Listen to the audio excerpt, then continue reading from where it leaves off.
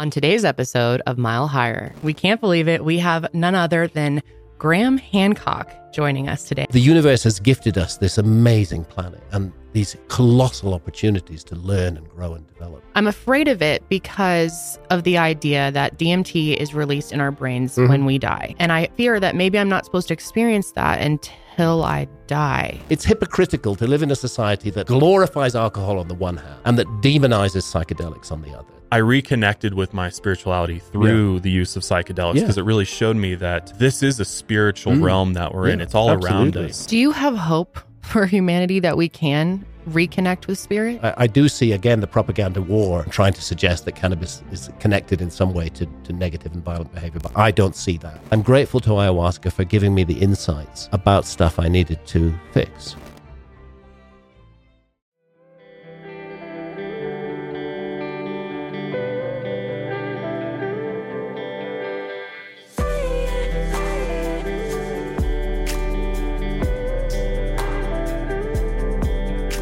Hey, what's up, everybody? Welcome back to Mile Higher Podcast, episode 257. And today we are all in for a treat because we have a guest on the show who we have wanted on our show for years. We have talked about this person pretty much since the dawn of this show and have kind of joked around about how it would be our dream to have him in person, get to talk to him one day.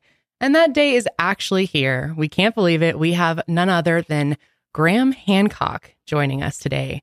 Well, thank you for that kind introduction. I do hope I live up to your dreams. Just having you here is living up to my dreams. This is just, it feels like a dream, like a manifestation almost for us, because we really, have always looked to your work. We bring up your work constantly on this show.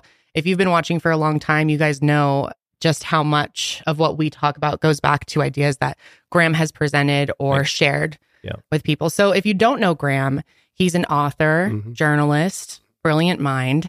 And we're actually going to be doing 2 episodes today. Well, you'll see one of them next week. But today we're going to be talking specifically about psychedelics, the war on consciousness, the war on drugs.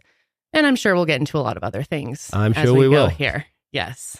Yeah, I'm trying to remember going back to the very beginning of our show. I believe like our second episode was on ancient Egypt. We're kind of diving into some of the interesting things that you proposed, especially when it comes to the pyramids. And that was just kind of the start. I mean, obviously we found you via Joe Rogan Experience, and we're absolutely captivated by just. I think what you're doing is truly unique. Thank you. And it's such a shame that you've gotten so much flack and backlash for just trying to seek out the truth. And it's possible to have a different perspective on that. I mean, a concentrated energy of hatred sent my way by actually a relatively small group of extremely angry archaeologists and their friends in the media, and the lies that they present and the false statements that they make about me, that does hurt, especially when they try and say that I'm some sort of racist or that's the white latest supremacist. one. All these sort of labels. It's hurtful. It's painful. I'm married to a woman of color. We have mixed race children. We have mixed race grandchildren, and it's very painful to hear that kind of bullshit being said about me. But at the same time, I have to realize that I'm getting these attacks because I'm touching a nerve, and therefore, in a sense, it comes with the territory. And although those who are bitterly opposed to me dress up what they're doing as reasonable, objective attacks on me, that is not what's going on here. It's a propaganda war, and it's an attempt to control the narrative. And this applies across both of my primary areas of interest, which is the possibility of a lost civilization during the Ice Age, and the whole issue of altered states of consciousness and psychedelics. And it's interesting that one of the things that archaeologists use to attack my work on the possibility of a lost civilization is they say, "Oh, Hancock takes drugs, so he's obviously a lunatic." Right. Yeah, he's been high for 20 years. Such a cheap, easy way to write off an opponent. And you know, frankly, I'm disappointed in them, but the attacks were not unexpected. And perhaps I would even have been disappointed if I wasn't attacked, because it would mean I wasn't over the target, you know. Well, the fact that you're getting acknowledged either way, you know, they say that negative publicity isn't necessarily bad publicity. No. You know what I mean? It's still attention that they're bringing to you, and they're highlighting you maybe in a false way, but at the same time, it's bringing more eyes to you. Yeah. Well, when a journalist publishes a piece about my Netflix series saying this is the most dangerous show on Netflix, well, you know, the chances are that people are going to want to find out why it's dangerous. Why is it dangerous? And then looking at it, you know, and then accusing me of racism when race is not even mentioned in the series at all. People are going to start asking questions. So I'm glad that it's created a global conversation around this, and that you know, the ideas that I have to put forth have reached a very wide audience. This is good. It's good, and I'm prepared to put up and deal with the attacks. I find it particularly strange that people say it's racist when you're spending so much time in that series actually interviewing people who belong in this culture and are sharing stories of their ancestors. Exactly. And you have the utmost respect for those cultures. Yes, indeed. My whole working life, all the investigations pursued over well over 30 years have been in indigenous cultures around the world, and I have huge respect for those cultures. And simply by relaying their traditions and their myths and their stories, I am suddenly accused of being a racist. I think those who are accusing me are the racists, really, in this respect. I would agree with that. And it's such a diversion instead of getting to grips with the main issues. Is something missing from the human story?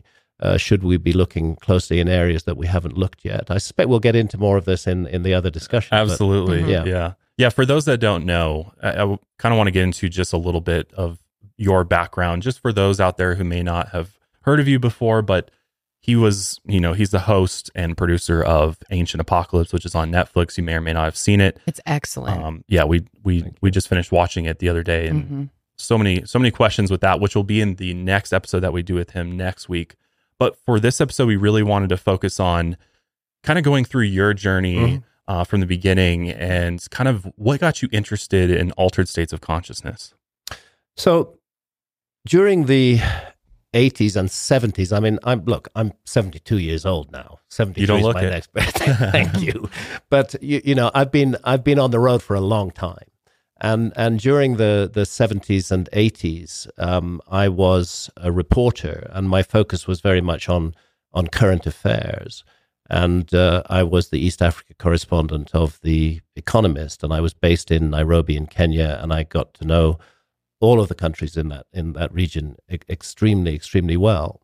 And it was there in Ethiopia that I came across a story and a tradition. And again, we'll go into this in more detail in the other interview, that raised in my mind the possibility that there might be a forgotten episode in human history. And I then devoted many years to pursuing that inquiry. Fingerprints of the Gods was published in 1995, and that's probably my best known book on the lost civilization mystery, but there are many others, more recent, Magicians of the Gods, America Before. But one of those books, published in 2002, was called Underworld. And at that point, I thought wrongly that I'd reached the end of the inquiry. My wife, Santa, who's a photographer, and we do everything together, spent 7 years scuba diving on the continental shelves in areas that were submerged by rising sea levels at the end of the Ice Age. I mean, you know, we really do put our lives on the line to pursue this inquiry. And we found that with the help of local fishermen and local divers, extraordinary structures underwater. And I wrote something like an 800-page book with 2,000 footnotes, because I knew that all my work gets attacked, so I tried to bulletproof every argument. And I thought, right, I'm done with this. There's really nothing more that I can usefully contribute to this issue of a lost civilization. That was back in 2002. Wow. What am I interested in now? And I thought, well, one of the things that interests me is human origins and the origins of what we regard as modern human behavior. Where did this come from? And I have to pay tribute to the late great Terence McKenna. Absolutely, a brilliant speaker, a brilliant mind, a genius in every way. And his stoned ape theory is a fascinating idea, that it was encounters. Of course, our hunter-gatherer ancestors were sampling everything that could be food. And it's inconceivable that they missed psychedelics. Of course they did. Yeah, they obviously ran across them at some point. Yeah. And Terence suggested that was the key that turned on the modern human mind. And then at the same time, a professor at the University of Witwatersrand in South Africa, back in the 60s and 70s, was working on what he calls the neuropsychological model of cave art. His name is David Lewis Williams. And he's looking at cave paintings all around the world, not only in South Africa, but in Europe, in Indonesia, everywhere. And he pointed out, correctly in my view, that the characteristic imagery of these paintings is the kind of thing that you see in a deeply altered state of consciousness. And so he proposed that in ancient times, shamans were taking psychedelics or using other means to enter deeply altered states of consciousness. They could, if they wished to, starve themselves for a month. They could do meditation, right. Impose austerities of all kinds upon. There's various ways to get into the altered state of consciousness. It's just that psychedelics are the most efficient, and that they were experiencing these visions, and then when they returned to a normal everyday state of consciousness, they would remember what they'd seen in the vision, and they would paint it on the cave walls. And there are certain characteristic elements which include geometric patterns, scintillating zigzag lines, flows of dots, and most important of all, entities, which very often take the form of animals, sometimes take the form of human beings, but most often take the form of creatures that are part animal, part human in form. And the technical term for those is therianthropes. And that's from the Greek therion, which means wild beast, and anthropos, which means man. And obviously, this is not something that a hunter-gatherer sees in everyday life while out pursuing game. Right, you don't see a creature that's part eland and part man, or that's part lion and part human being. The presence of all of these together, the geometric patterns and the therianthropic entities, are characteristic of altered states of consciousness and really nothing else. And the combination of them in art suggested very strongly that those ancient artists had been working with psychedelics. And this coincides. We don't know whether before the cave art, we can't say for sure whether those ancient ancestors were painting their bodies. They may have been painting their bodies long before they painted cave walls, but the bodies have not survived. What has survived is the cave paintings. But it seems to coincide with a sudden leap forward in human behavior, and this is where Terence McKenna was right. That this, I can't say that psychedelics caused this. That needs more work. Right. But there's a correlation between the evidence of deep psychedelic experiences in the cave art and this sudden leap forward in human behavior. And I thought, well, actually, this is the interesting issue in human origins. I don't really need to go back 6 million or 8 million years to the last common ancestor with the chimpanzee and go into all of that, a lot of which is frankly pretty boring. Yeah. What I need to do is focus on this moment when human beings started expressing symbolism of this particular kind. Well, when I research a book, I immerse myself fully in it. I will not write about something that I have not experienced. That's why I spent 7 years scuba diving to write about the flooded continental shelves and the structures that lie underwater. And it became obvious to me that I had to have psychedelic experiences. And furthermore, I learned that the shamans in the Amazon rainforest were doing exactly what we believe the ancient artists were doing. They were consuming ayahuasca, having powerful visionary experiences, remembering those experiences, and then painting them. And those paintings have a huge amount in common with the cave art. So it was a no-brainer for me. I had to go to the Amazon. I had to drink ayahuasca. I had to have this experience myself if I was going to write in any way authentically about it. What I didn't know was that those first 11 journeys in the Amazon would be the beginning of a lifelong journey, and that I would continue to work with ayahuasca. I mean, anybody who says that ayahuasca is addictive just has no idea what they're talking about. It's physically very demanding, and emotionally and psychically very demanding too. You have to brace yourself for the experience. But I've learned so much from it that I've braced myself many, many times over the last years. The last time I drank ayahuasca was 2019, so several years ago now. I'm not in a rush to drink it again. I suppose I've had about 70 sessions over the years, but it's been a profoundly meaningful experience for me, and I feel that I'm enrolled in a school which doesn't require me to attend lessons every day. Yeah. But when I'm ready for those lessons, that school is there and has more to teach me. So that's how it began. I had one powerful psychedelic journey before that, and that was purely by chance at a festival in Britain in 1974.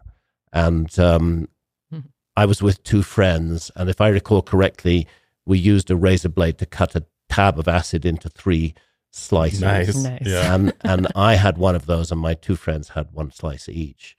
And then I just went off and wandered all night. Yeah. I had the most magical, just amazing, beautiful, exciting, enthralling experience. Did that kind of switch things on for you after that? Well, I don't know, because when I went back to the tent, I found one of my friends, this was some 11 or 12 hours later, I found one of my friends in a state of total despair. Oh, no. And he had a ghastly journey, and the whole universe had collapsed around his head, and he was in a state of complete hopelessness. And I pulled him out of the tent and said, let's go for a walk. He went for a walk around. I was still somewhat in the state. So what I saw initially was a group of elves wearing blue clothes, carrying wands, walking in line across the field towards us. And I turned to Peter and I said, are those elves? And he said, no, Graham, they're the police. And the wands were their batons. Oh, wow. And they had come to break up the festival, so it was a sudden grounding in reality there. And we fled, because they got very violent. There were a lot of people hurt by the police on that occasion. This was 1974. I was 24 years old, maybe even at the end of being 23. I'm not quite sure of the date. But afterwards, I thought, suppose my incredibly powerful experience with LSD, which was so beautiful and so enthralling and so wonderful, suppose it went the other way. Yeah. And I had a really horrific experience with LSD.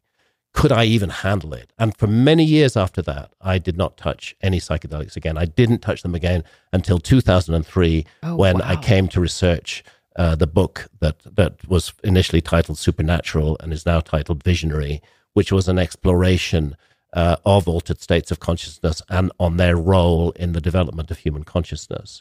And the subtitle of that book is Meetings with the Ancient Teachers of Mankind. As I said, to write that book authentically, I needed to have these experiences. And the first experience was with ayahuasca, because that was so connected to art in the Amazon. And then it became a longer journey from there that took me, quite deeply down the road. And I do feel strongly that psychedelics are important medicines. They're powerful medicines.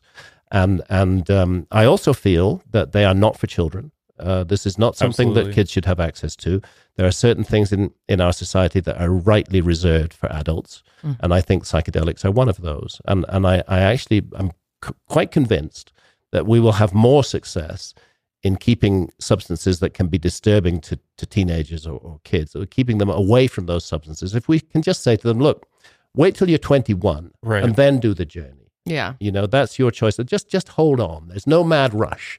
It's available there. Let your mind mature a little bit, and you'll find it a more beneficial experience. Whereas now, with the sort of illegal market, there's all sorts of nonsense going on, and drug dealers are taking advantage of it, and the whole thing gets very messy. The whole case for I am in favor of the legalization of all drugs. Mm-hmm. I don't care. I don't particularly like to use the word drug. It's too general. It carries too much baggage. But to use that, I think that what adults decide to experience in the inner sanctum of their own consciousness while doing no harm to others. Key right there. Key. Yes. That is key. That is their own business. And it is not the business of the government, and it is not the business of the police. It's the business of those adults. We already have so many laws that deal with harm that we might do to others. That's fully covered. But we don't need laws that tell us what we may or may not experience with our own consciousness, that we may not grow and develop our own consciousness in our own way by our own choices. That's an abuse of human rights that's taking place right there. And it's been dressed up in propagandistic language for decades. And people have got very locked into that and find it difficult to think outside the box in that area. But fortunately, we are now seeing really important medical studies that are beginning to take away that sort of demonic image that psychedelics were given back in the 60s and 70s. Right. And people are beginning to realize that these are wonderful medicines and that they can be incredibly helpful. Post-traumatic stress disorder, psilocybin, very effective in healing that. MDMA also, although it's not really a classic psychedelic. Right. And depression, which is a terrible problem in the industrialized countries. And people get locked for years into dependence on selective serotonin reuptake inhibitors, SSRIs like Prozac and Siroxat. I speak from experience because I had an episode of depression, and I was initially on Prozac and then on Siroxat, and it just made everything worse for me, and it numbed me, and I hated it and detested it. But when I reached the point where I said to myself, I can't do this. I can't take these vile medicines anymore. I have to stop. Then I started having really worrying thoughts. I cut it completely, the Siroxat, and I did start having suicidal thoughts, kind of cold and rational thoughts. You know, you need to kill yourself, Graham. And then I realized I had a problem with these pharmaceutical drugs, which had been prescribed by my GP, my general practitioner. So I went back and we worked out a regime where I could gradually cut down over 6 months. And after 6 months, I got free of those horrible, horrible antidepressants. And now what is being realized is that just one major psilocybin trip, not microdosing also has a very important role to play, but one full-on psilocybin trip can end depression completely. And why? Because it seems to reset the brain. It's like we get locked. That's what depression is, actually. It's getting locked into a very narrow pattern of behavior where the same thoughts keep on going around and around, and you can't break out of it. Psychedelics just break that lock. And I'm not saying they're going to do it for everybody all the time, but the science is showing that they're very effective in doing it. And in much less harmful ways, actually harmless ways. Virtually no side effects. No side effects at all. So it's madness that our society has had this propaganda war against psychedelics for so long. It's good that we're beginning to think about how to reintroduce these into society, and it's good that some states, particularly in the United States, are legalizing psychedelics. Colorado, man. Colorado. Yeah. Colorado, leads the way in many of these areas. I often say this, but I come from Britain, and we have a sort of strong central government in Britain, which is supposed to be the government of England and Scotland and Ireland and Northern Ireland and Wales. And we have many counties in Britain, like Yorkshire and Northumberland and Lancashire, just as America has many states. But it's inconceivable in Britain that Yorkshire could decide to make cannabis legal while Westminster disagreed. It just couldn't happen. Whereas in America, it can happen. Right. Citizens can make their voice heard, and they can make decisions for themselves. And I hugely respect America for that, and Colorado in particular, as being one of the very first states to, if I remember correctly, to legalize cannabis. And of course, cannabis should be legal. It's absurd that it's illegal. It's absurd that we live in a society that glorifies alcohol, one of the most dangerous drugs on the planet, which causes fights, which causes road accidents, which causes massive liver damage, which is very unhealthy in many ways. I mean, I don't want to put down people who drink alcohol. Welcome. Everybody needs to make their own choice. But it's hypocritical to live in a society that glorifies alcohol on the one hand and that demonizes psychedelics on the other. This is nuts. Why do you think that is, though? Well, I think it's pretty clear that psychedelics lead people to ask questions about the prevailing reality. It's as simple as that. And I think those in power knew that long ago. And they knew that psychedelics represented a danger to the established order of things, not to the individuals taking the psychedelics, but to the established order of things, that people couldn't be so easily brainwashed, that they'd start to think for themselves, make decisions for themselves, would start to question government behavior and the behavior of big corporations and the behavior of the big religions too. Yeah, all of these would be questioned from people who'd had deep experiences with psychedelics. So the decision was made, let's wage a propaganda war against psychedelics. Mm-hmm. Let's make people believe that these are really deadly, harmful things when in fact they're not, Yeah. I mean, look, if somebody has very serious mental issues, if somebody is schizophrenic in a bad way, I would not recommend that person to take psychedelics. Yeah. Right. I would say that's probably not the way to go. And if they were to go that way, then it would need to be very carefully managed. And I think that psychedelics can tip some people over the edge, but it's not the psychedelics that are the problem. It's the person themselves and what they're bringing to the party. That's the issue. And the fact of the matter is that the vast majority of adults are perfectly capable of handling psychedelics. We're all grown-ups, right? And we can make decisions about our own lives. And then the questions come, and we start realizing, first of all, that we've been lied to for decades about these substances, and then what else have we been lied to about? Right. You start digging in, and you're like, oh, there's a lot more. So this is fundamentally what's at stake, and beyond that, the fundamental issue, which I call the adult sovereignty over consciousness, that as adults, our fundamental human right should be to be able to make sovereign decisions about our own consciousness while doing no harm to others. Yet we live in a society that opposes that wants us to take the word of so-called experts on everything, whether it's on religion or what we're going to buy next week or the kind of government we have. We're supposed to listen to experts and just be taught by them rather than take their word for it. Take their word for it, and I think the cult of the expert in our society is they feel threatened. They feel threatened by psychedelics, and it's quite a negative. It's quite a negative thing, this cult of the expert. There's a place for experts, of course. We need expertise in all kinds of areas, but they shouldn't have a monopoly over what people decide to do, and that's particularly true in relation to individual consciousness. Well, like you've said before, it's like, are we truly free unless we have control over our own consciousness? Yeah, and we cannot be. We cannot claim any kind of freedom. All other freedoms are trivial. If our consciousness is controlled by someone else, and you can see this in a state like China, where there is a very focused, kind of almost above board effort to control the consciousness of everybody.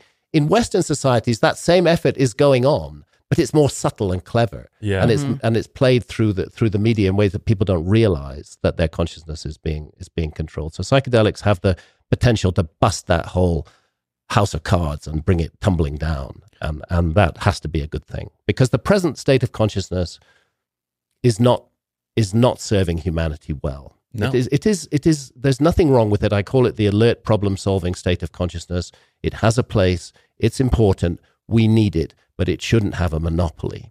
And in societies that give a monopoly to that state of consciousness and allow us, little holidays like getting drunk.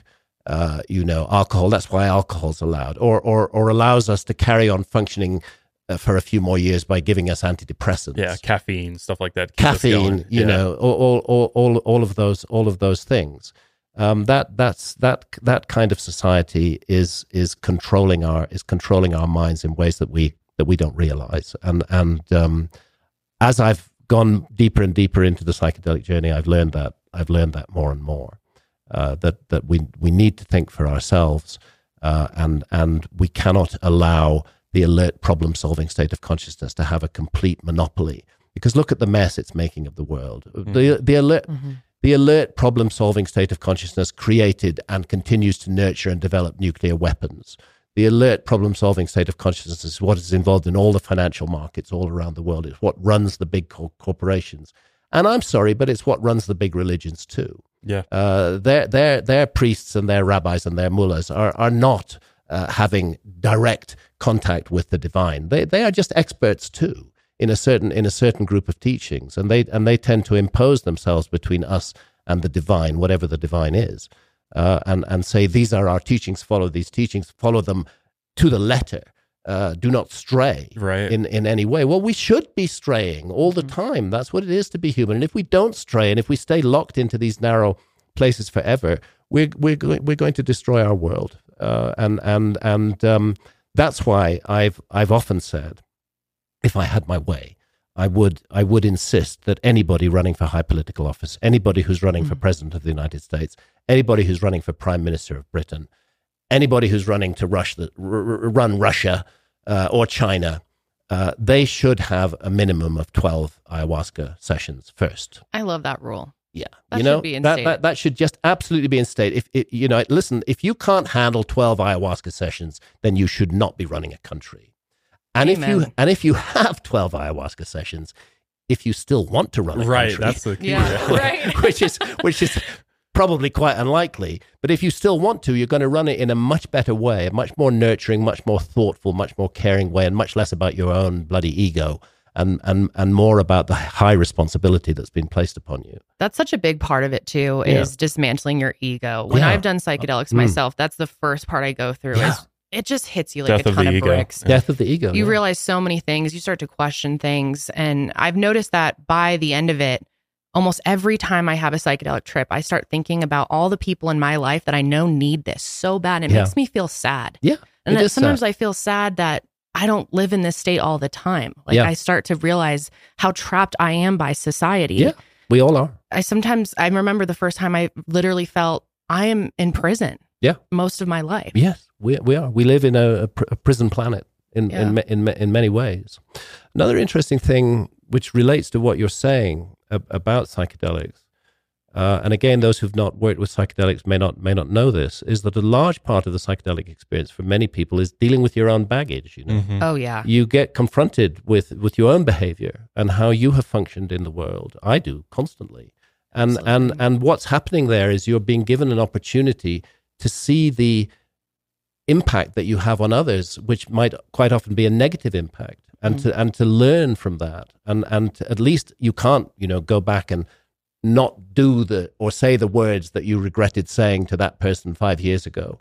But psychedelics will show you that person's pain from those harsh words that you said, and you've got the choice then not to do that again in the future. So that curiously, there's a strong moral element to psychedelics. The teachings that come with psychedelics seem to be intended in some way to make us better people, or to give us the opportunity. It's not a magic pill. Yeah, it's not going to make you. It's not going to make you a better person, but it's going to give you the opportunity. And I think it's very clear that that's when the work really begins. It begins after the session. You've learned stuff that you needed to know. And do you then integrate that into your life? And that's often very, very hard work, but it's important. It's important work to do, and at least it gives us the chance. Whereas alcohol and the antidepressants are not going to do that at all in any way. I mean, nobody, as far as I know, is having deep insights while drunk. No. Least of all about their moral behavior. No. Yeah. They say the truth comes out, though, when you're drunk. In vino veritas, yes. Sometimes in very bad ways. Yeah. Yes. I'm curious if you have had any experience with ketamine. No, I haven't. Really? Ketamine is missing from my psychedelic journeys. I've heard very interesting things about it. I will have a ketamine experience at some point in the future, but thus far I've not. My experiences have been limited to, LSD, psilocybin from various types of mushrooms, DMT, recently 5-MeO DMT. The other DMT is called NN-DMT, and then there's 5-MeO DMT. And of course, ayahuasca, which is DMT. It's just DMT that's made orally accessible. The active ingredient is DMT, but the vine itself contains a monoamine oxidase inhibitor that allows the DMT to be absorbed in the gut in a way that it normally would not be. And it's interesting in the Amazon that although we know scientifically that the leaves that contain the DMT are the primary psychedelic ingredient, and although the ayahuasca vine is not supposed to be psychedelic particularly in itself, in the Amazon it is seen as the master plant. It is seen as the plant that has harnessed the other plant and drawn it to this purpose of allowing people to have these experiences. And of course, Western scientists think that's all nonsense and rubbish, but that's another indigenous tradition that I think we need to respect. We're dealing with ancient teachers here. And those teachers may have been responsible for much more in the human story than we're presently allowed to imagine. Do you know how far back they were using ayahuasca? From the cave art, it's, you often see headlines, earliest evidence of psychedelic use. There's a cave in Spain, Selva Pascuala, which has clearly identifiable imagery of psilocybe hispanica alongside cave art. It's actually only about 7,000 years old. There were some hair samples that were found recently which contained psychedelic residues about 3,000 years old, but neither of those are the oldest evidence of psychedelic use. The oldest evidence, in my view, the clear, indisputable evidence, is the shamanistic art that we find all around the world, going back tens of thousands of years. In the case of Indonesia, there's art with definite psychedelic influence, which is going back 46 or 47,000 years, and I suspect it goes further back than that. Humanity has been in a relationship with these medicines for a very long time. So we can't. I have to stick to what I can evidence, and what I can evidence, in my view, and certainly in the view of Professor Lewis Williams in the University of Witwatersrand, is that evidence is in the art itself. This is psychedelic art that we're looking at, and therefore they were having deeply altered states of consciousness and remembering what they'd seen and painting it in visions. But it may go back much earlier than that. It's hard to know. Wow. But certainly 40+ thousand years. Yeah. Wow. Yeah. I have a question. Mm-hmm. I know you said children should not use psychedelics. Yeah, definitely not. I have heard you talk about in certain cultures that even infants, newborns, are given ayahuasca. Yes, the Tucano in the Amazon will give a teaspoonful of ayahuasca to a newborn infant. And that's simply a very early initiation. They're not going to have an ayahuasca journey. Right. But they're meeting Mother Ayahuasca in some way. And later in their lives, ayahuasca plays a huge role in Tucano society. And later in their lives, as adults, they will have frequent ayahuasca journeys. And they also will often paint their art or create sand patterns in geometric shapes, showing what they've seen. So yes, it has to be understood that in the Amazon rainforest, ayahuasca is hugely respected. Yes, enormously respected. It's a sacrament. It's a sacred thing, and it's a connection with the beyond, with the other, whatever that is. Whereas in our societies, we've been taught to demonize and despise these substances, and this is yet another area where we need to learn from indigenous societies. And as psychedelics are gradually gaining ground again in Western industrialized societies, if we're smart, we're going to sit down at the feet of indigenous shamans and learn from them. I'm not saying that the whole system of indigenous shamanism is ideal for Western society, but we can develop our own shamanism, but we have to learn from them first, because they've been handling these substances for thousands of years, and they know how to manage difficult circumstances.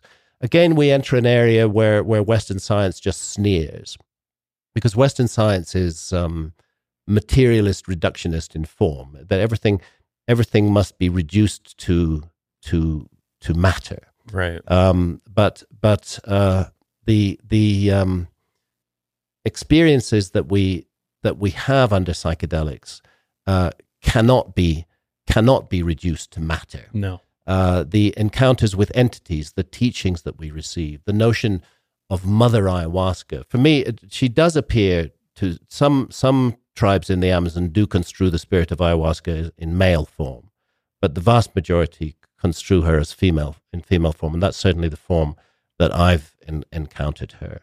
And Western science just wants to write all of this off as kind of your brain fantasies. Hallucinating. Yeah, fantasies. It's just a hallucination. Like fantasies of the brain.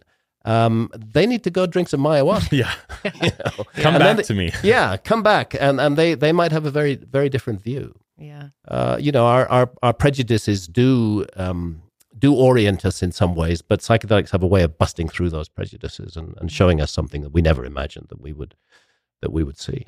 For you, what has it done? Like, you've done quite a few sessions, and I know you've done sessions with, the indigenous people down there, and I know there's centers now. I think I actually ran across Arrhythmia. Arrhythmia is a center in Costa Rica. There are many ways, and it's largely Westerners who go there. It's quite a luxurious resort, actually. Yeah. And there's a wonderful place in Brazil called Huasihuasca, which is run by an old friend of mine, Dr. Luis Eduardo Luna. He's an anthropologist. He worked for years with Pablo Amaringo, who is one of the great ayahuasca artists. Pablo has sadly passed away. But the ayahuasca journey that Luis offers at Huasihuasca, first of all, it's for a very small group of people, not more than 10. I'm not keen on sessions where 100 people. Yeah, that seems. It's too difficult to control the space, and this is what I wanted to say. I kind of lost my track, but I wanted to say about shamans is that one of the things that shamans are doing is they're controlling the energy of the space.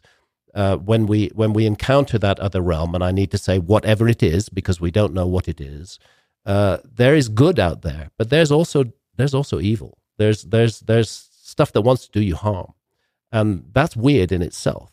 So the role of the shaman is to keep those negative influences at bay and protect the space and allow people to have a positive and worthwhile journey. And Western science would sneer at that, but that's precisely what we need to learn if we're going to handle psychedelics in a major way in Western societies. The space needs to be handled by people who know what they're doing. Mm-hmm. And the people right now in the world who know what they're doing are shamans in indigenous societies. They know that better than anybody else.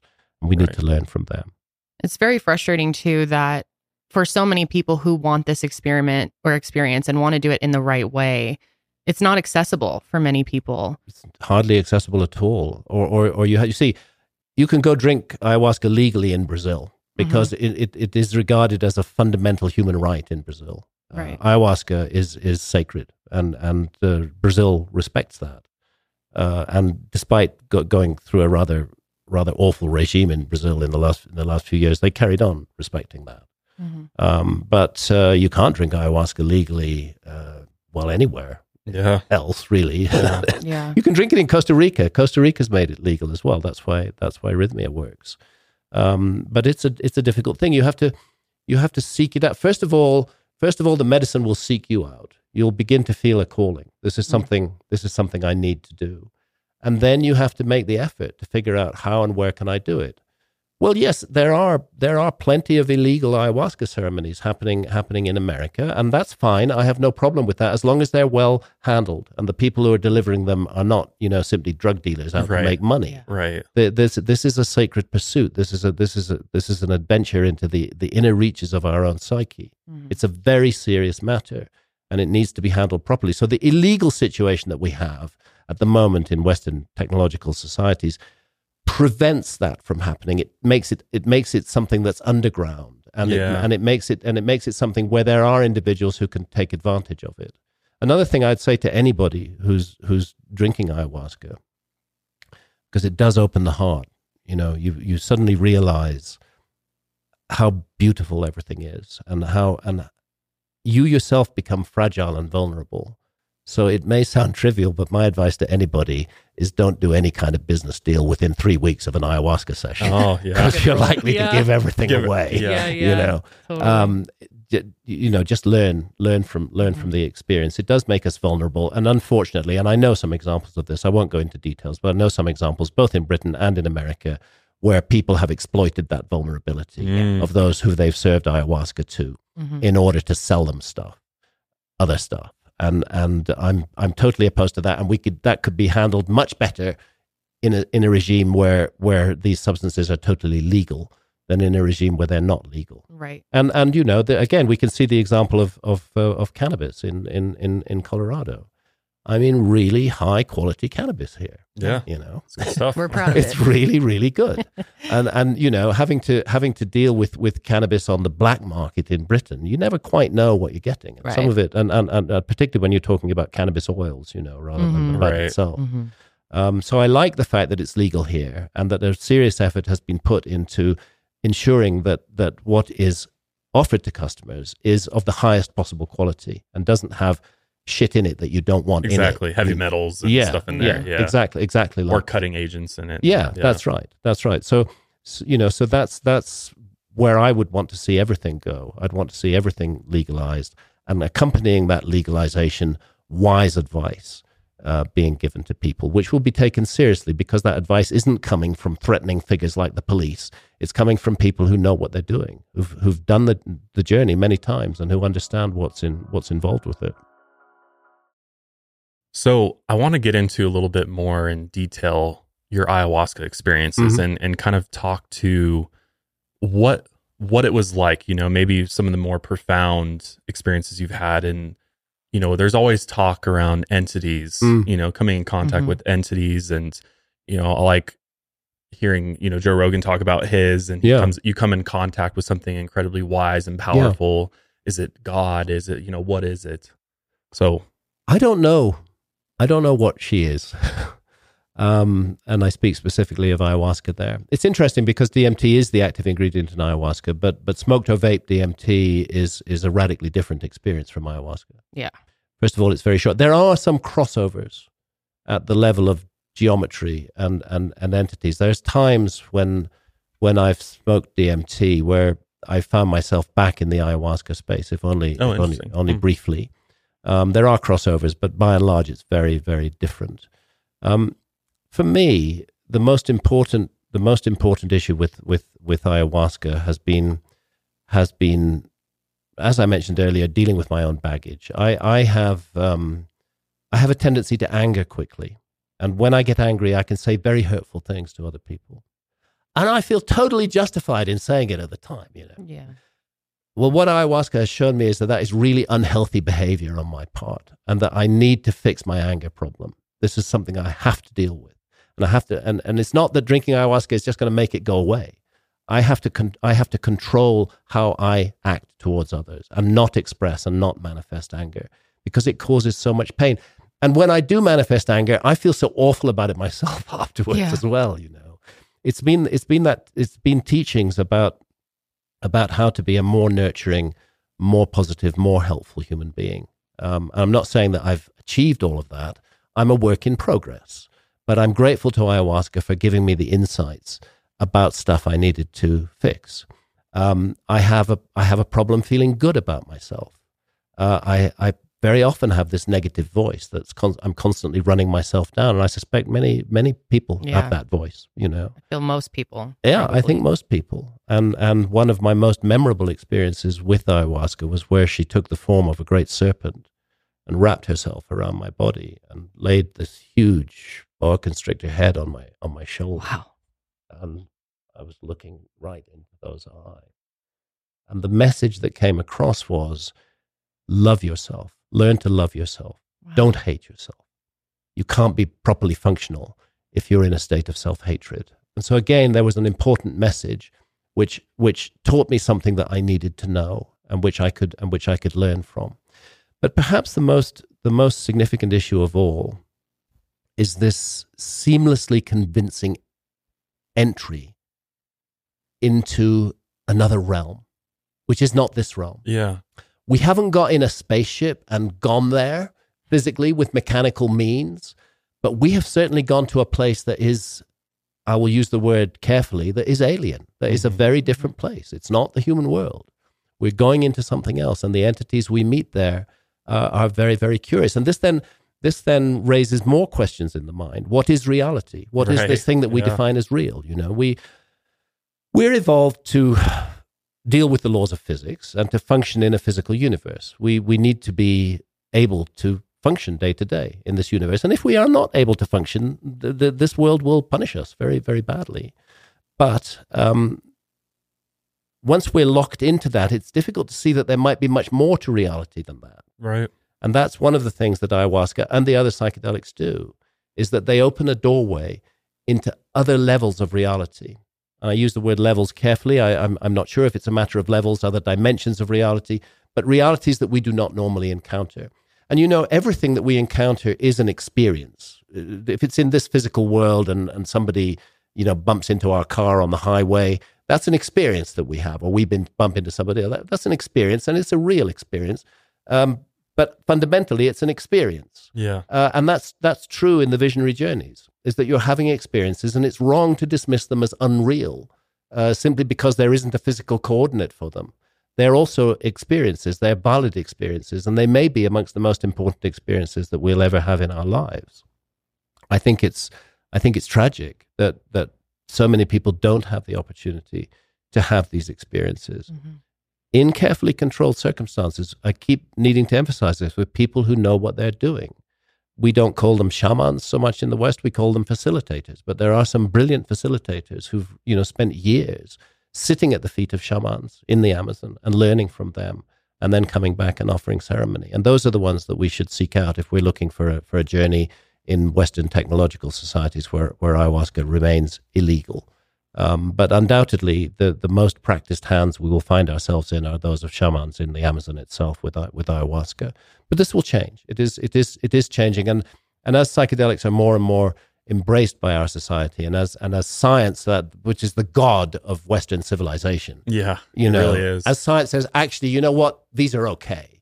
They're really helpful. Then that gives people permission to think more openly about them, and perhaps to begin to make a journey that they would never have made otherwise. So it's that feeling that I was living in a very confined and limited reality, and I suddenly discover that reality is truly infinite, and not just infinite in the sense of infinite physical space in this physical universe, but infinite across dimensions, in all directions, in every way, depth, width, height, infinite in all directions, and directions that you can't weigh and measure and count, directions that you can only experience.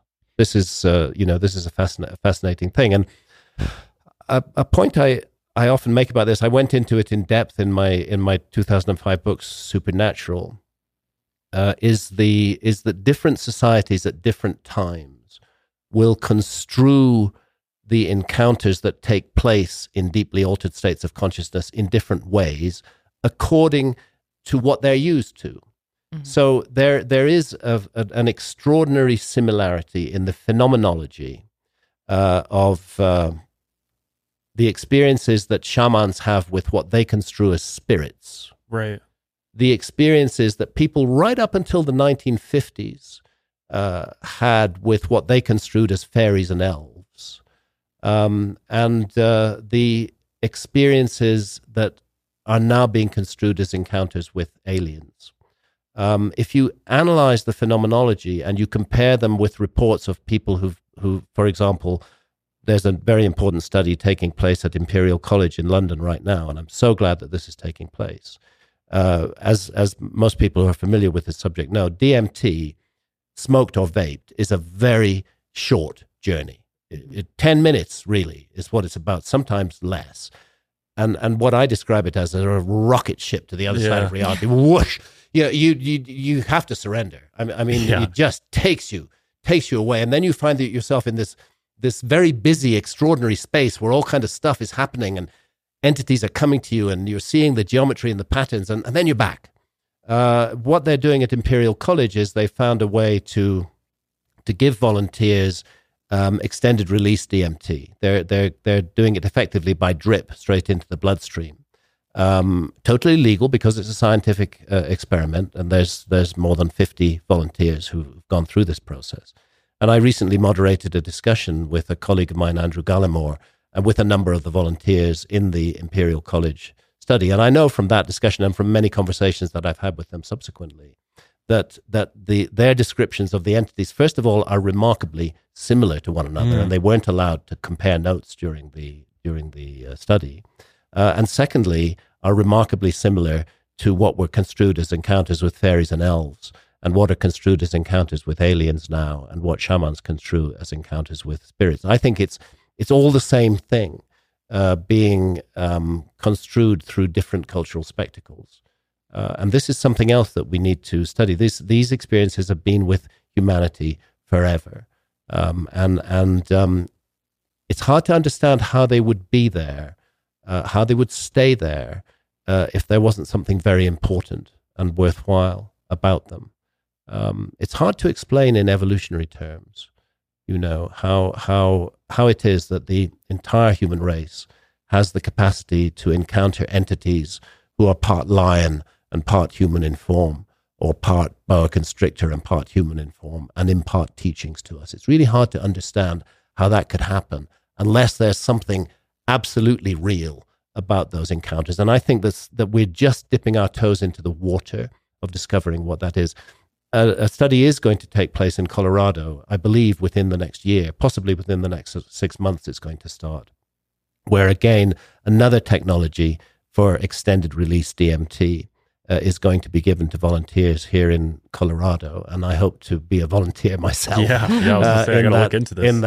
In that experience, and this is the device that's been created that allows what they call it DMTX, has been invented by Andrew Gallimore and Dr. Rick Strassman, who's at the University of New Mexico. Rick Strassman wrote the book DMT, the Spirit Molecule. Right, yeah. He did the first research with human volunteers in DMT back in the 90s, and he's an absolutely key, crucial figure in this field, and a very open-minded researcher who's, done the legwork, really done the work to find out what is going on, to begin to explore. So just as important as the explorations that we wish to do of outer space and other planets, we need to be doing this kind of exploration as well if we want to figure out who we are. I think actually this kind of exploration is more important than sending human beings to Mars or to something. Mars. Yeah, exactly. Yeah, because actually we haven't grown up yet as a species. I'm not sure we should be out there trying to colonize the universe right now. We've got to grow up first. Yeah. We've got to learn some lessons.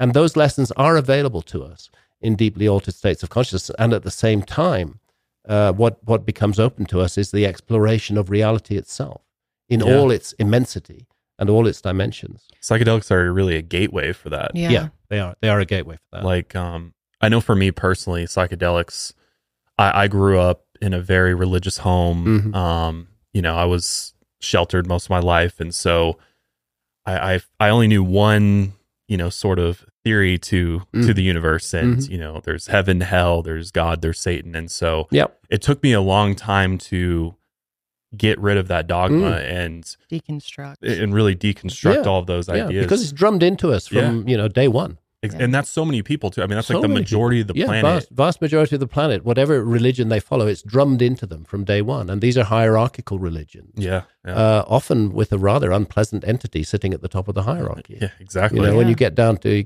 grips with it. I mean, these of course are heretical things to say. A few 100 years ago, people got burnt at the stake. We'd all be dead. But who did they get burnt at the stake by? They got burnt at the stake by mainstream religion. So by the way, I want to name check Jacques Vallée. When I talked about fairies and elves and encounters with fairies and elves being so similar to shamanistic encounters with spirits and modern encounters with so-called aliens, Jacques Vallée was the first to recognize the fairy and elf connection. He wrote an amazing book back in the 60s. Unfortunately, Jacques Vallée is still with us, and he's a brilliant researcher, and his book was called Passport to Magonia. And he's the first researcher who really showed that the experiences that we have under psychedelics are closely linked to experiences that people were reporting of encounters with fairies and elves. And I would recommend everybody to go read Passport to Magonia and read Rick Strassman's DMT, the Spirit Molecule. Key spirit too. And I think like one of the things that I've really learned from, because when I left religion, I was very angry, and I kind of called myself an atheist for a while, just in spite. But then I reconnected with my spirituality through the use of psychedelics, because it really showed me that this is a spiritual realm that we're in. It's all around us, and that gave me so much hope. And it's something and that's why I'm hoping to one day have a visit with Mother Ayahuasca, because I really want to connect deeper on that spiritual aspect. Can you talk about how spirituality kind of plays into all this. First of all, it's important to be clear that religion and spirituality are two different things. Correct. Yeah. That's absolutely important. Religion is fundamentally a dogma and a teaching which is delivered by so-called experts in that teaching. Spirituality is your personal experience of living in the world and how the world impacts you and how you impact the world. And do you do so in an entirely material way as you're focused totally on buying stuff and defining yourself in terms of what you own and what you earn and your possessions, which is what our society wants it to be? Or is there some deeper level? And spirituality is recognizing that deeper level, that it's a key part of being human. And it's important. I also rebelled against Christianity. I was brought up in a Christian family. My rebellion began in my early teens when I was at a school that forced me to kneel in chapel. Oh wow! To say prayers, and I took a decision that I will not kneel. I refused to kneel, and that led me on a journey where by the time I was 17 or 18, I absolutely defined myself as an atheist. There is no God. Yeah. And that's what atheist means. It means without God, literally. But it doesn't mean without spirit. We don't need the old guy with the beard in the clouds threatening to beat us up to have a spiritual experience. On the contrary, that entity is likely to get in the way of a spiritual experience. Very important to a lot of people are not aware of Gnosticism, which was an alternative to Christianity. Right. It was an alternative form of Christianity in the early days. It precedes Christianity in many ways. But the Gnostics had a very different attitude to that entity that we've been taught to call Yahweh or Jehovah. Right.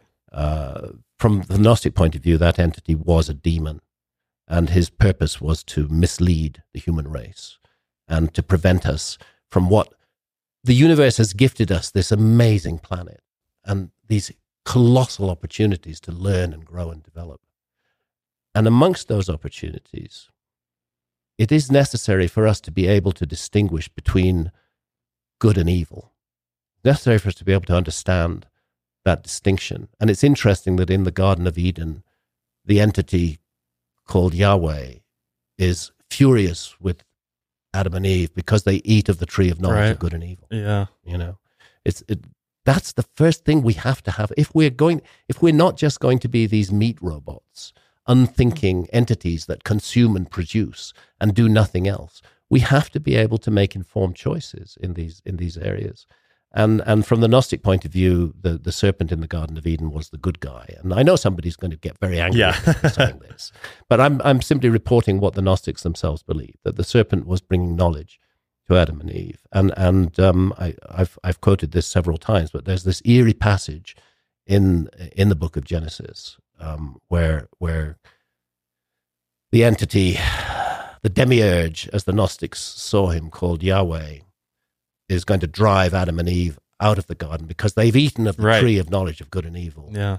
And then there's this very bizarre passage where that entity says, lest they discover the tree of life and become gods like us. Who are those? Who is that us? What is this? It's as though something that was meant to be edited out of the text kind of crept back in. Yeah. Mm-hmm. In a way.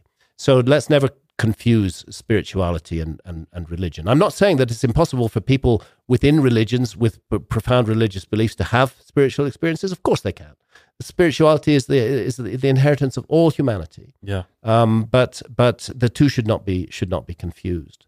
And spirituality is much more fundamental than religion. It's much more basic to being a human being. And it's more freeing too. It's allowing you to experience it in your own way. Yeah. And you're not, because that's the thing with religion is it's just you're following rules and you have to live by the holy book. Otherwise you're not following in God's. Yes. And you're going to be condemned by your community. And in some cultures, if you don't follow those rules, they will kill you. Yeah. As they used to do in Western society up until the 18th century. The last witch burnings in Britain were about 1750. It's not that long ago. And forget questioning anything. That's where I got to a point where I was actually down in Costa Rica doing a mission trip, and I remember this night, everybody was literally singing Kumbaya during like a worship service, and there was a lightning storm. And I just remember I looked up at the sky and I saw like a lightning bolt go across, and I just had this, it was almost like this awakening that happened where I was like, what am I doing here? This is such a strange cult-like experience I'm in. Yeah. I want to break free from this and pursue my own journey without all of this. Absolutely. And that's what's needed. That's what humanity needs. Yeah. We need much less so-called leadership. Yeah. I'm not sure we need leaders at all. But we need leaders while people have been schooled into not thinking for themselves. That's what makes leaders necessary. Right. The two things are the opposite sides of the same coin. Once people start thinking for themselves, they don't need leaders anymore. They don't need to be told what to think. They don't need to be told how to function. And yes, I mean, there's a role for administrators in a complex society. Right. But the person who says, I'm a leader, I'm going to lead you, I'm going to tell you what to think. Yeah. That's a wrong step. Well, especially those that claim to have a connection with the divine. Even worse. Yes, even worse. And it often leads, you don't, I do. Yeah, exactly. And it often leads to disastrous results in that case. So, we don't need leaders. We need to be our own leaders in the future. And it's good that you had that realization in the way that you did. And then psychedelics just help break down, because it's like to be indoctrinated in that way for, the first 18 years of my life. I mean, that's really hard to just shed, right? You have to work through it. I mean, even now I still have times where I'm like, am I living my life the wrong way? Is the devil leading me down this road? Sure. But whenever I do psychedelics, it really helps just allow me to break free from all of that and look at things from such a clear point of view where it's like, this is so much more complex and divine than I even know. Yeah. And I'm just thankful to be alive and having this experience. And I think that's what's so beautiful about it. And that's why our leaders don't want the majority of people to have it. That's exactly why. That's exactly why they don't want people to have it. And the realization that comes of the enchanted beauty of the world in which we live. Yeah. And the magic that's there. Another word that science sneers at. But we live in a magical universe. And it's important to reconnect with that magic, and it's important to reconnect with spirit, because it's precisely the disconnection with spirit which is leading our cultures on the road to disaster. And that reconnection with spirit will not be offered by any of the mainstream religions. It is possible for somebody who's a member of one of those religions to reconnect with spirit, but the religion itself is most unlikely to help. Do you have hope for humanity that we can reconnect with spirit? Yes, I do. I have great hope for humanity. I think that, by the very fact that humanity is still here. That's true. We got that going for us. Because, evolution on this planet is a tough business. And you don't get to stay if you've not been doing some things right. I think that fundamentally, when I go around the world, and I've been privileged to travel incredibly widely all my working life, what I see first and foremost is that despite superficial differences, all human beings everywhere are fundamentally the same. We all have the same hopes, the same fears, the same ambitions. We all love our children in the same way and want to give them the best start in life. We're all capable of love. We all give love. We all need love. It doesn't matter, whether you're in some remote settlement in the middle of a jungle or whether you're in the middle of downtown Denver. It doesn't matter. We're all the same. We're all the same people. And what's fundamental to human beings is the capacity to love, the capacity to receive love and to give love. This is the most important thing. A life without love in it, where no love is given and no love is received, is a barren and empty life. And that to me is a key aspect of all human beings. Now, there are other aspects, of course, precisely because we evolved in a very competitive situation. There is the desire to compete against others. We have leaders like Vladimir Putin who are willing to, or Hitler back in the day, or just willing to invade other people's countries, just take them over, impose upon them. There's a lot of wickedness in human beings too. And we can see that at a very large level in terms of the relationship between states, and we can see it at a very small level in terms of the relationships between individual human beings. But I am confident that love far outweighs hatred and fear and suspicion. Love far outweighs that all. And in the long run, that is what is going to prevail. That is what is going to come through. That is our fundamental survival ability, is the ability to love one another and to cooperate in a nurturing and positive way with one another. It is not our fundamental ability to fight one another and kill one another, which is something else that human beings also do. But I think the chance is there, if we don't destroy our world in one way or another and, become as gone as the dinosaurs, although they're not quite gone because chickens are dinosaurs. That is true. But they're gone. And indeed, we as mammals could not have evolved in the way we did if the dinosaurs hadn't been swept out of the way by that comet or asteroid impact 66 million years ago. We face many threats as a human community worldwide, and the best way to solve those threats is to cooperate and to recognize that we have far more in common with each other than what differentiates us from each other. I'm not saying that everybody should be packed into a sort of universal standard mode. I love the beauty of different cultures and the variety that comes from different cultures all around the world. But at heart, all human beings share the same hopes, the same needs, the same dreams, the same fears, and the same capacity for love. And it's that capacity for love that will save us.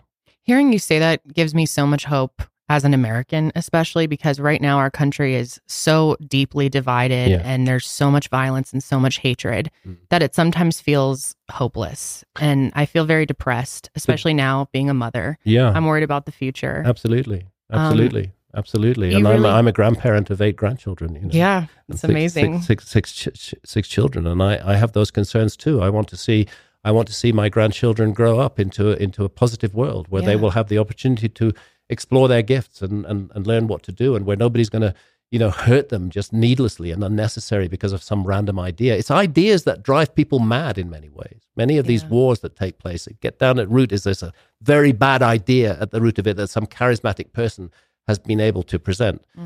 The darkest hour comes just before the dawn. It is an old saying, and I think it's true. Yes, there's a great deal of division in America today. Yes, there's a great deal of division in Britain today. Britain is a very divided country over many issues, and countries are divided amongst themselves. We have this horrific war in Ukraine. There's the prospect of nuclear war hovering over us at any time. It is a rather dismal prospect as a parent, as a grandparent, to see us going down that route, and to see messages being beamed out that manipulate fear and hatred and suspicion, and that use those, that mobilize those, that weaponize those to divide people from one another. But I come back to the basics. We are creatures who have an enormous capacity for love. And love, fundamentally, is giving. It's giving to the other person, not taking from them. And that capacity that we have is what is going to save us. And I remain completely optimistic and positive about that.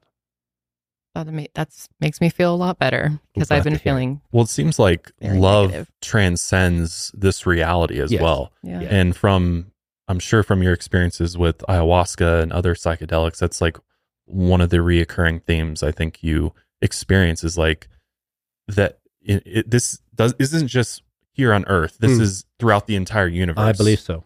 And all other dimensions and all other entities, there is, there's good and evil, but love is the prevailing commonality there. Prevailing thing. And the fact that good and evil exist does give us the opportunity to grow by the choices that we make. We define ourselves by the choices that we make. If we choose evil, that's the choice we've made.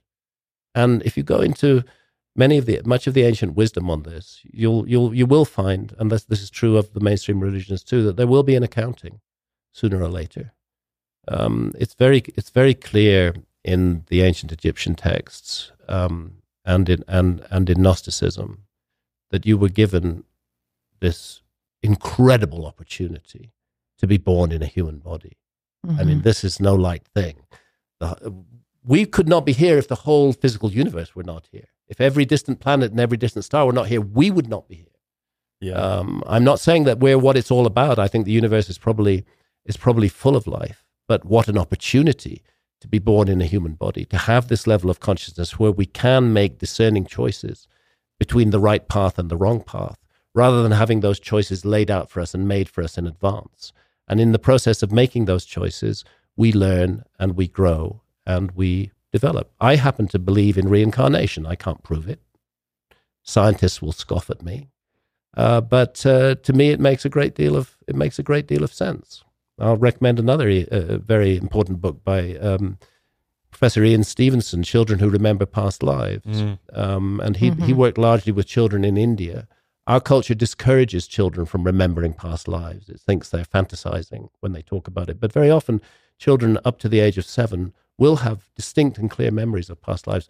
We discourage it. In India, they don't. And in a very scientific way, he was able to document those memories. So a child of 5 would remember a previous life in another village, would remember the name of that village. Great turned detail. out to be hundreds and hundreds of miles away, would remember that he or she had concealed something under the eaves of a particular hut. And lo and behold, when they went to that hut, there it was. They find it. You know, so to me, it's as reasonable as anything else. It's as extraordinary to be born once as to be born multiple times.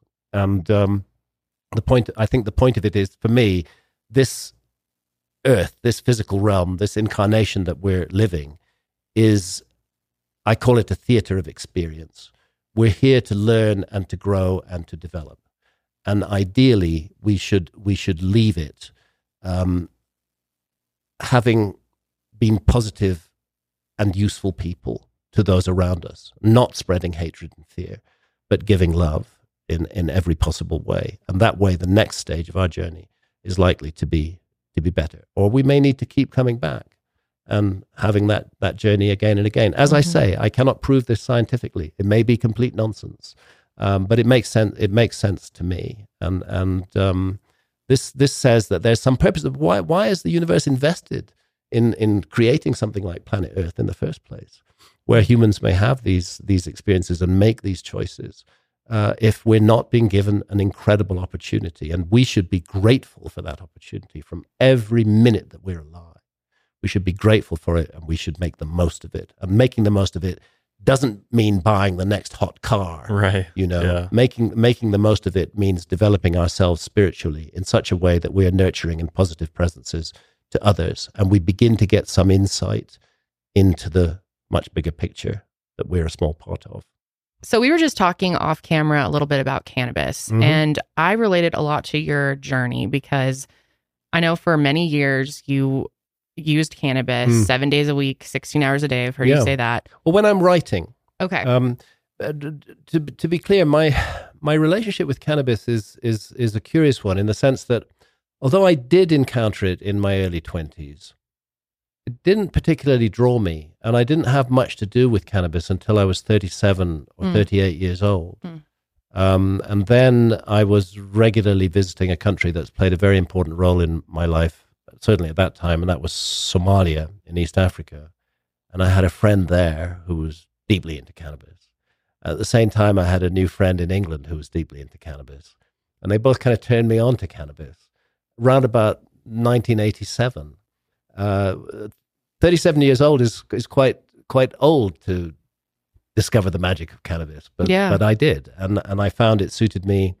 I found it suited me very well.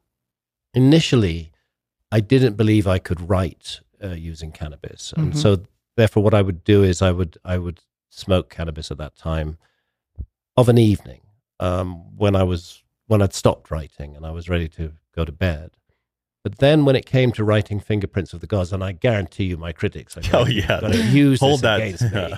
Of course. When it came to writing every single word in Fingerprints of the Gods, and there's about 180,000 of those words, every single one was written stone. I was vaping cannabis right from the beginning to the end. And I began to experiment. And as I say, initially I didn't think I could write with it. And then I thought I'd experiment. You see, for me, writing is indeed a 7-day-a-week. When I get that down to writing a book, there's a whole range of things involved in creating a book, and there's an enormous amount of research reading to do. In the case of my books, there's an enormous amount of travel to do. and then there's the writing to do. And I try to do I will discover new things while I'm writing, but the bulk of the research I try to do first, get that out of the way, make myself completely familiar with the literature. Bulk of the travels, unless I discover that there's somewhere else I need to get to while I'm actually writing the book.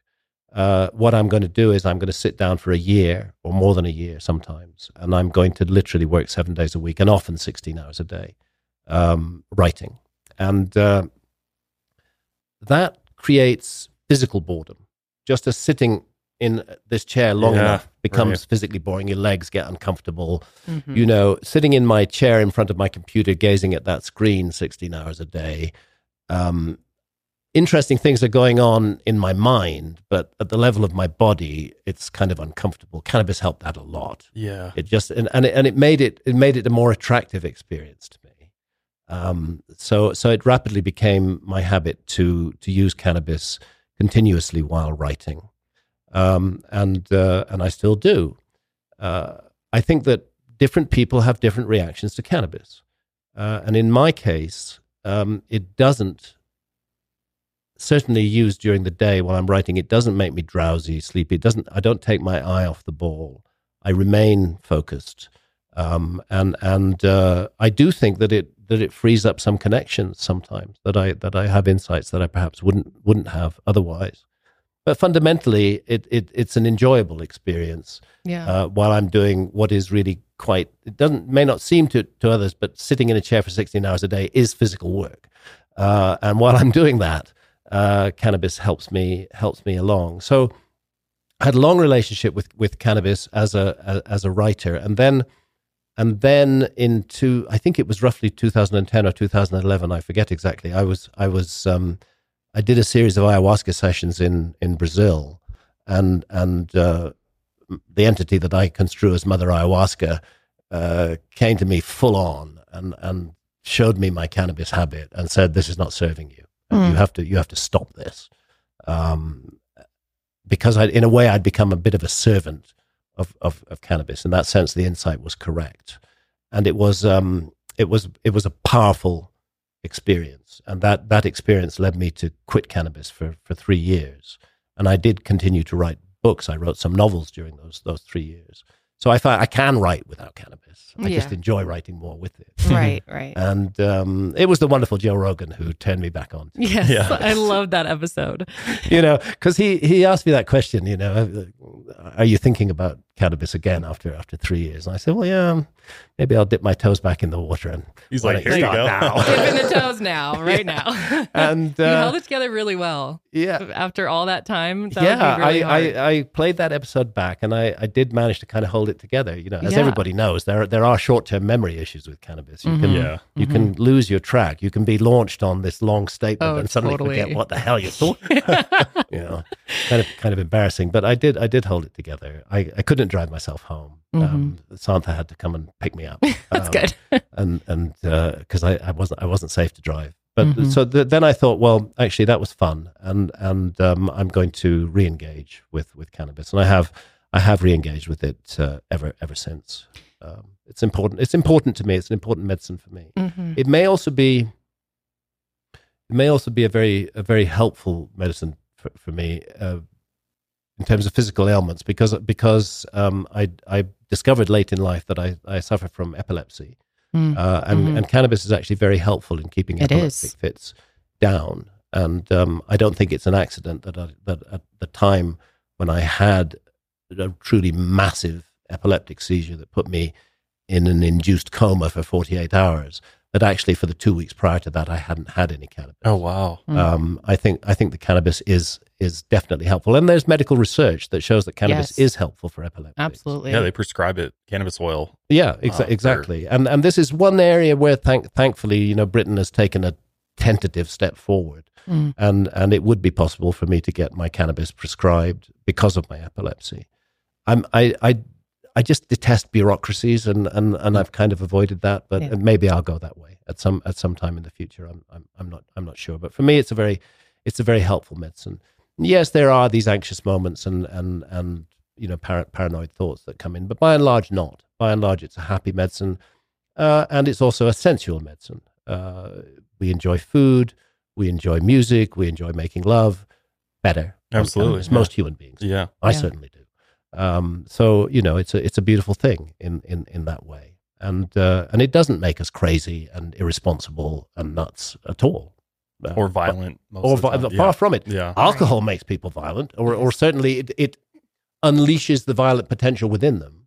But cannabis does not.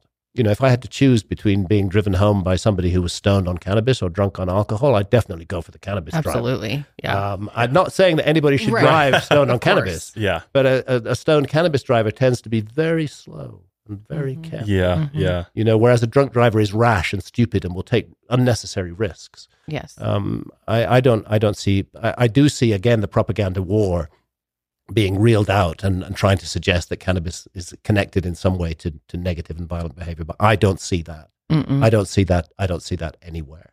And if it does bring out negative behavior in somebody, that behavior was there already. It's not caused by the cannabis. Yeah. For so long, cannabis was a medicine for me. For physical, mental, across the board. I used it every single day for years. And then I stopped. It was no longer serving me.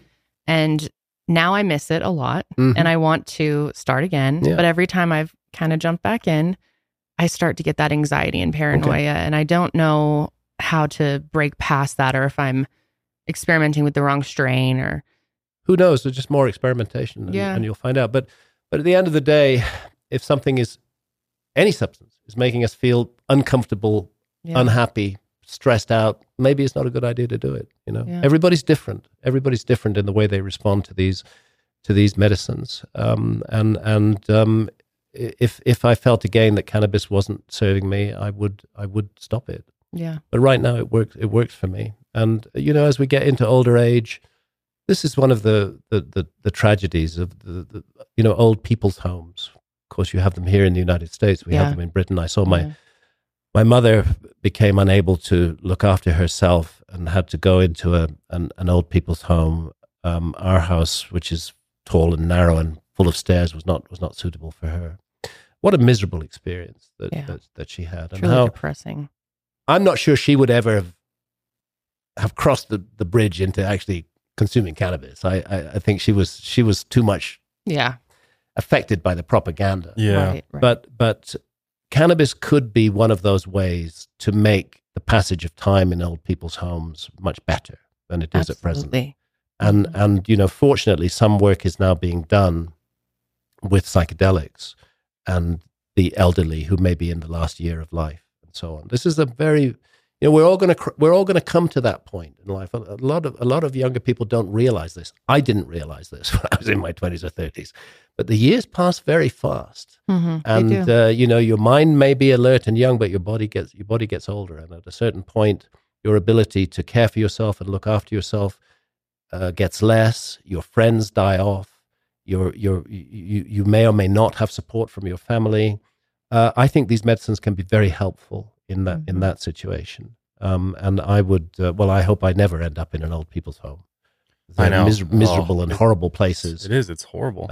But work is being done into looking at creating care homes where psychedelics will be the central feature, and that everybody staffing that care home will be a person who's deeply experienced in facilitating psychedelic journeys.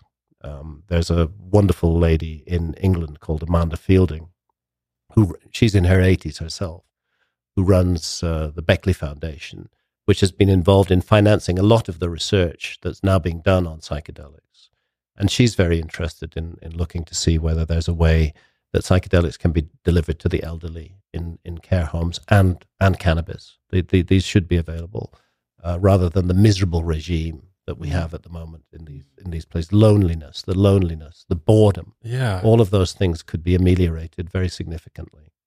Yeah, it's such a shame that so many, the end of their life ends in that way. Yeah. And when there's access to substances that could provide a uplifting, almost spiritual experience right before you, transition. Absolutely, which lead us into that journey. And that's what I think death is. I think it's the next great adventure. I think it's the next journey that we're going to have after this. And our society pays almost no attention to it.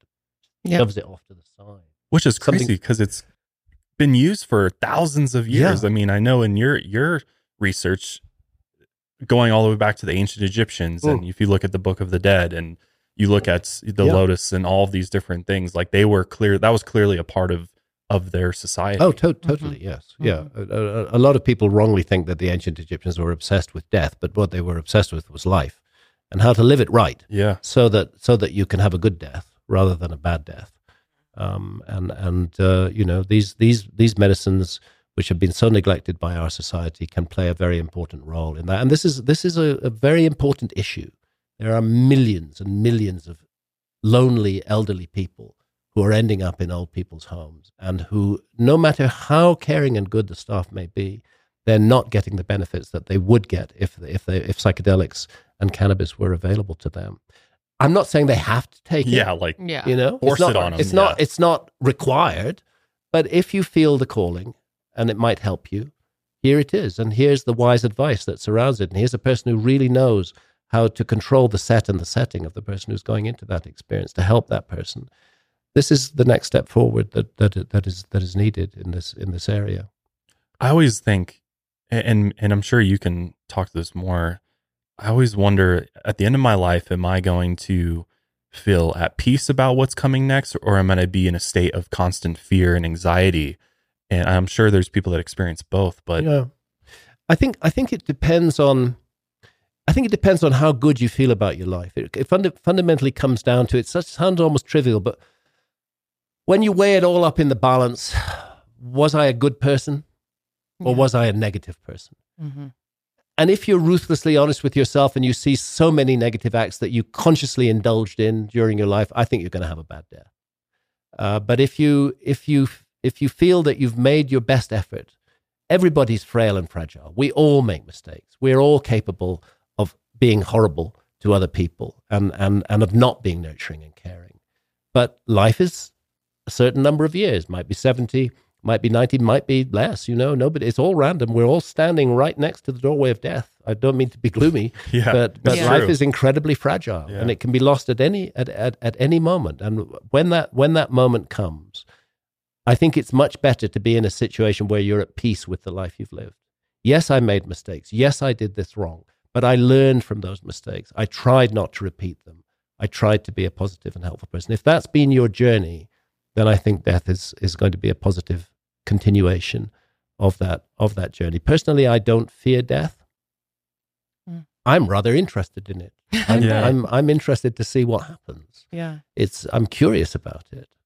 What I fear is pain and humiliation, and the no longer having the ability to look after myself. Becoming dependent. I don't want to be dependent.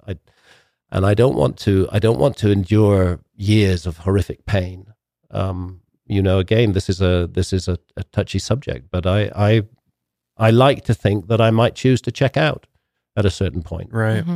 If my life was no longer serving me. But then there's part of me that says, well, maybe that's not what you should do, because maybe part of your journey is to undergo that pain, right? And to learn from that as well. So I'm not absolutely clear on that. But what the misery that I've seen in old people's homes, the misery of my mum and her passing, and what she went through, really had a searing effect on me.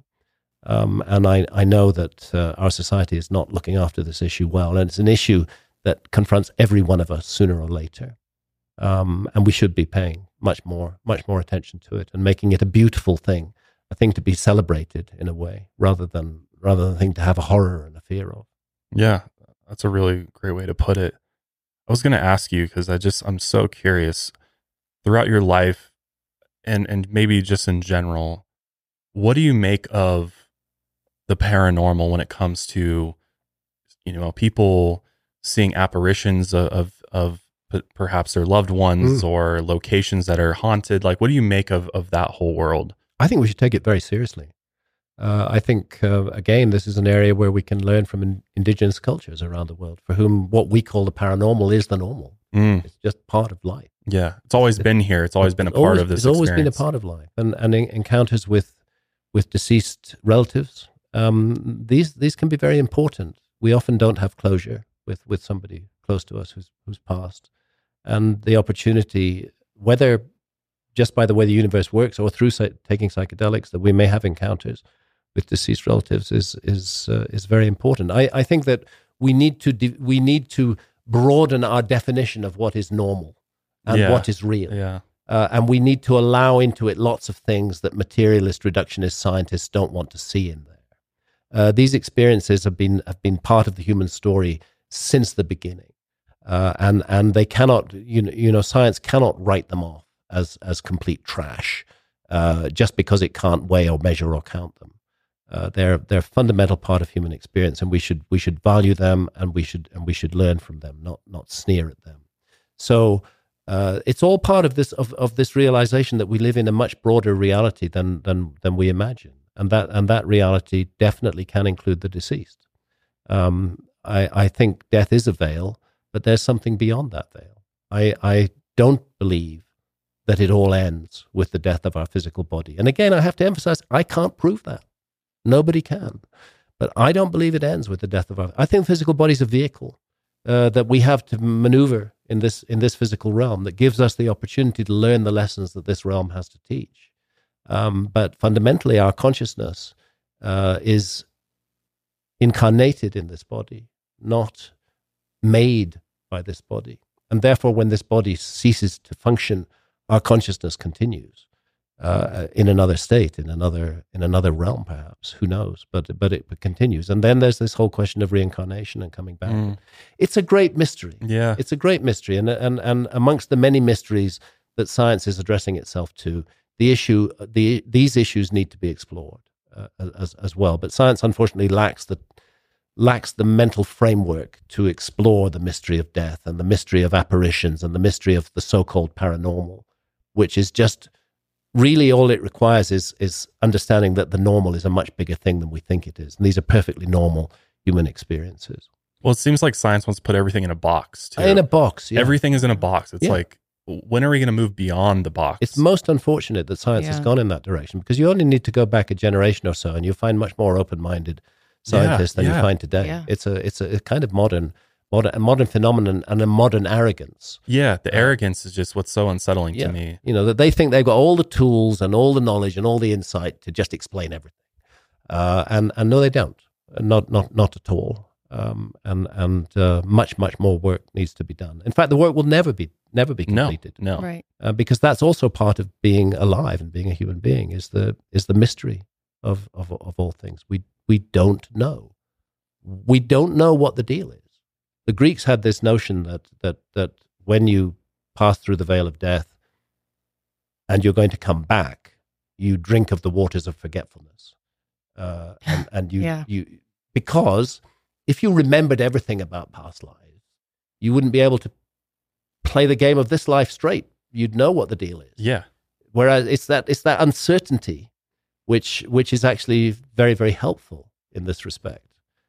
We can't be sure what the stakes are. We could just be meat robots. It's possible. Mm-hmm. It could just blink out and be gone, and there's just nothing else. It could be that. I don't think it is that. I'm sure it's not that, but I can't prove it. And nor can a scientist who's deeply committed to the materialist reductionist model prove that there is no life after death. Like, on the contrary, the anecdotal evidence far outweighs in the direction of there being conscious survival of death. There's a huge amount of anecdotal evidence for that, and just because the physical body dies, we don't know what's happened to consciousness. It's one of the greatest mysteries of science. Well, we don't even know where consciousness originates from, where it lies within the body while you're alive. I mean, it clearly involves the brain in some way. Yeah. But exactly how it involves it is not at all clear. And I prefer the notion of the brain as a receiver or a transceiver of consciousness, rather than as a manufacturer of consciousness. Right. That's my own view of it, and we have to make up our own minds about these things that we go through life from the experiences we have. That's the conclusion I've come to. Do you think there are things about life, the universe, about death that we aren't meant to know as humans? That's part of our experience to live with that mystery? Well, I think exactly the point of this incarnation, and again, these are my thoughts, not facts, exactly the point of this incarnation is that we shouldn't know for sure what's going on. We should always have that doubt. Part of the human experience. Yeah. And we should only, if we were absolutely certain what was going to happen, then the opportunity to learn from this incarnation would be more difficult. Right. I mean, in Buddhism, they have this notion of bodhisattvas, and they have this notion of nirvana, that one can go through many lifetimes, many incarnations, and eventually you reach a place where you've learned all the lessons, you've done all the work, and you kind of graduate to nirvana. But the bodhisattvas are those who've done all the work and learned all the lessons, but they consciously choose to come back into incarnation in order to teach and to help others. It's a very interesting system of thought that they have there. I mean, let's face it, it's all an enormous mystery. And psychedelics, which are the primary subject of our conversation today, are very helpful tools in exploring that mystery and discovering and learning more about ourselves and more about the extraordinary gift of being alive as a human being. What would you say to people who have that calling to experiment with psychedelics or maybe ayahuasca, but they're afraid of it? I would say the fear is a good thing. In that case, it needs to be taken very seriously. These are very serious medicines. You are going to have experiences that will test you, and it's quite normal to be frightened of testing experiences. But then the next stage, at a certain point, if you feel the calling strong enough, you're going to have to overcome your fear. I had fear when I first drank ayahuasca. As a matter of fact, I still do have fear. Yeah, right. As I said, I haven't drunk ayahuasca since 2019. I will drink it again, but I will be bracing myself for that experience, and I don't know exactly where it's going to go. I hope, that I've learned lessons as I've gone along that will make it a lighter journey for me than has sometimes been the case in the past. But these are not recreational substances, right? This isn't like drinking a beer or something. No, ayahuasca is not about recreation. And anybody who thinks that, vomiting and diarrhea have anything to do with recreation, part of why I'm scared of it. Just needs to have that journey with ayahuasca. But in the Amazon, they see that as a purging, as a necessary purging, that you're ridding your body of toxins and also of psychic toxins that have built up. That's what's being released in that purging that takes place. Yeah. Part of the reason I'm so afraid of ayahuasca, I know one time in my life I will do it, hopefully many times. Yeah. I'm afraid of it because of the idea that DMT is released in our brains when we die. Yeah. And I fear that maybe I'm not supposed to experience that until I die. No, the shamans in the Amazon will tell you otherwise. Okay. It is the plant that's it's the vine of the dead, the vine of souls. That's fundamentally what ayahuasca is. It's a Quechua word. It's a word from the Inca language. It's named many other names in the Amazon itself, but the Incas also used ayahuasca, which they learned from the Amazonian peoples. And they were simply translating the meaning of that word into their language, and it means the vine of the dead or the vine of souls. And primarily, it is about learning what you need to know to have a good death. That's primarily what it's about, and that's why I think it's so important, and why it's been so important for me. And I hope as a result of it that I am a more evolved person than I was in 2003. And that I have learned things about myself that I needed to know, and that I can be more helpful to others than I used to be in the past, and that I can give love wherever possible, support, kindness, encouragement. We all need it, We all need that, and we give too little of that love, that support, that kindness, that encouragement to others. So I hope that I have learned some of the lessons, even though, as I said, I am definitely a work in progress and still full of faults and errors. As all humans should be. As all humans should be. Yeah. I was trying to figure out a way to segue this to our next episode. Yeah. Kind of ended on And our next episode preview. Is going to be to do with my controversial work on the possibility of a lost civilization of the Ice Age. Well, the segue for me is I'm quite certain that whatever exactly that was, psychedelics played an important role within it. They were very important. They've been important in the human story throughout, just as we live in a world today where hunter-gatherer communities coexist on a global scale with advanced technological societies. I think it was the same during the Ice Age, but just unlike our society, which is distance itself from the shamanistic experience, I think that the lost civilization that I am trying to be an advocate of and make a case for emerged out of shamanism. I think shamanism was the root and the ground of that civilization, and it offered many different paths forward. And one of those paths was to continue hunter-gathering, and another of those paths was to go in a different direction that we might recognize as even technological in certain ways, but not the kind of technology that we have today. I think psychedelics were a key part of it. All theory, of course, not fact. Yeah, but we can talk about it further. Well, yeah, and you just to kind of piggyback off that, the shamanistic experience and the psychedelic experience, and part of that is seeing shapes and fractals and colors, sacred geometry, and how that is so prevalent through not only the civilization that you're speaking of, but also just across all of the megalithic sites throughout the ancient world. Yeah, geometry is of key importance, and these huge earthworks that are being discovered in the Amazon now, they're all geometrical on an enormous scale. Yeah. We'll talk about that in the next episode. Right. It's not just all coincidence and no. and all of that, but. We're going to go ahead and wrap up this episode there. We could go on and on for hours and hours, but we're getting prepped for the next episode on the ancient apocalypse and this lost civilization. So much to dig into. Yeah. Where can people find you and keep up with your work? Well, the best way is my website, which is simply grahamhancock.com. Okay. And there are links to my Facebook page and my Twitter page on there.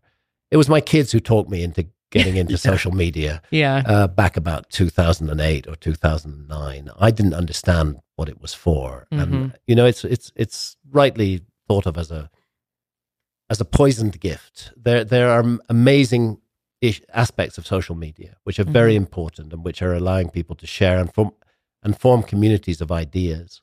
But there are also extremely negative aspects of social media. But in the world today, if you're an author, as I am, if you want your work to be read and visited by people all over the world, you have to engage with social media. Yeah, and so true. And I do as much as I can. I haven't got an Instagram page. You don't need one. My kids are all way grown up now and haven't taught me how to do that. But I probably won't. Won't do that. And I learn useful things through the social media, as well as a lot of unpleasantness. There's also a lot of really good things. And from time to time, somebody will post a comment that actually teaches me something new that I need to explore, or send a link to something I didn't know about that I need to know about. And that's really, really helpful. Yeah, it's a great way to share information. Yeah. I also wanted to quickly just shout out Annabelle. Yes. For reaching out to us. She's a listener, viewer, and she actually was the one who helped connect us with Graham. That's so right. Thank you so much. I mean, this is an absolute treat to have Annabelle's a dear friend of our family, dear friend of ours, and her parents were dear friends of mine and my wife Santha. That's amazing. Yeah. Thank you so much for connecting us. This has been amazing. Seriously, I'm so excited to dive into the ancient civilization stuff, because there's a whole lot to unpack there. So we will see you guys then. And until then, take your mind a mile higher.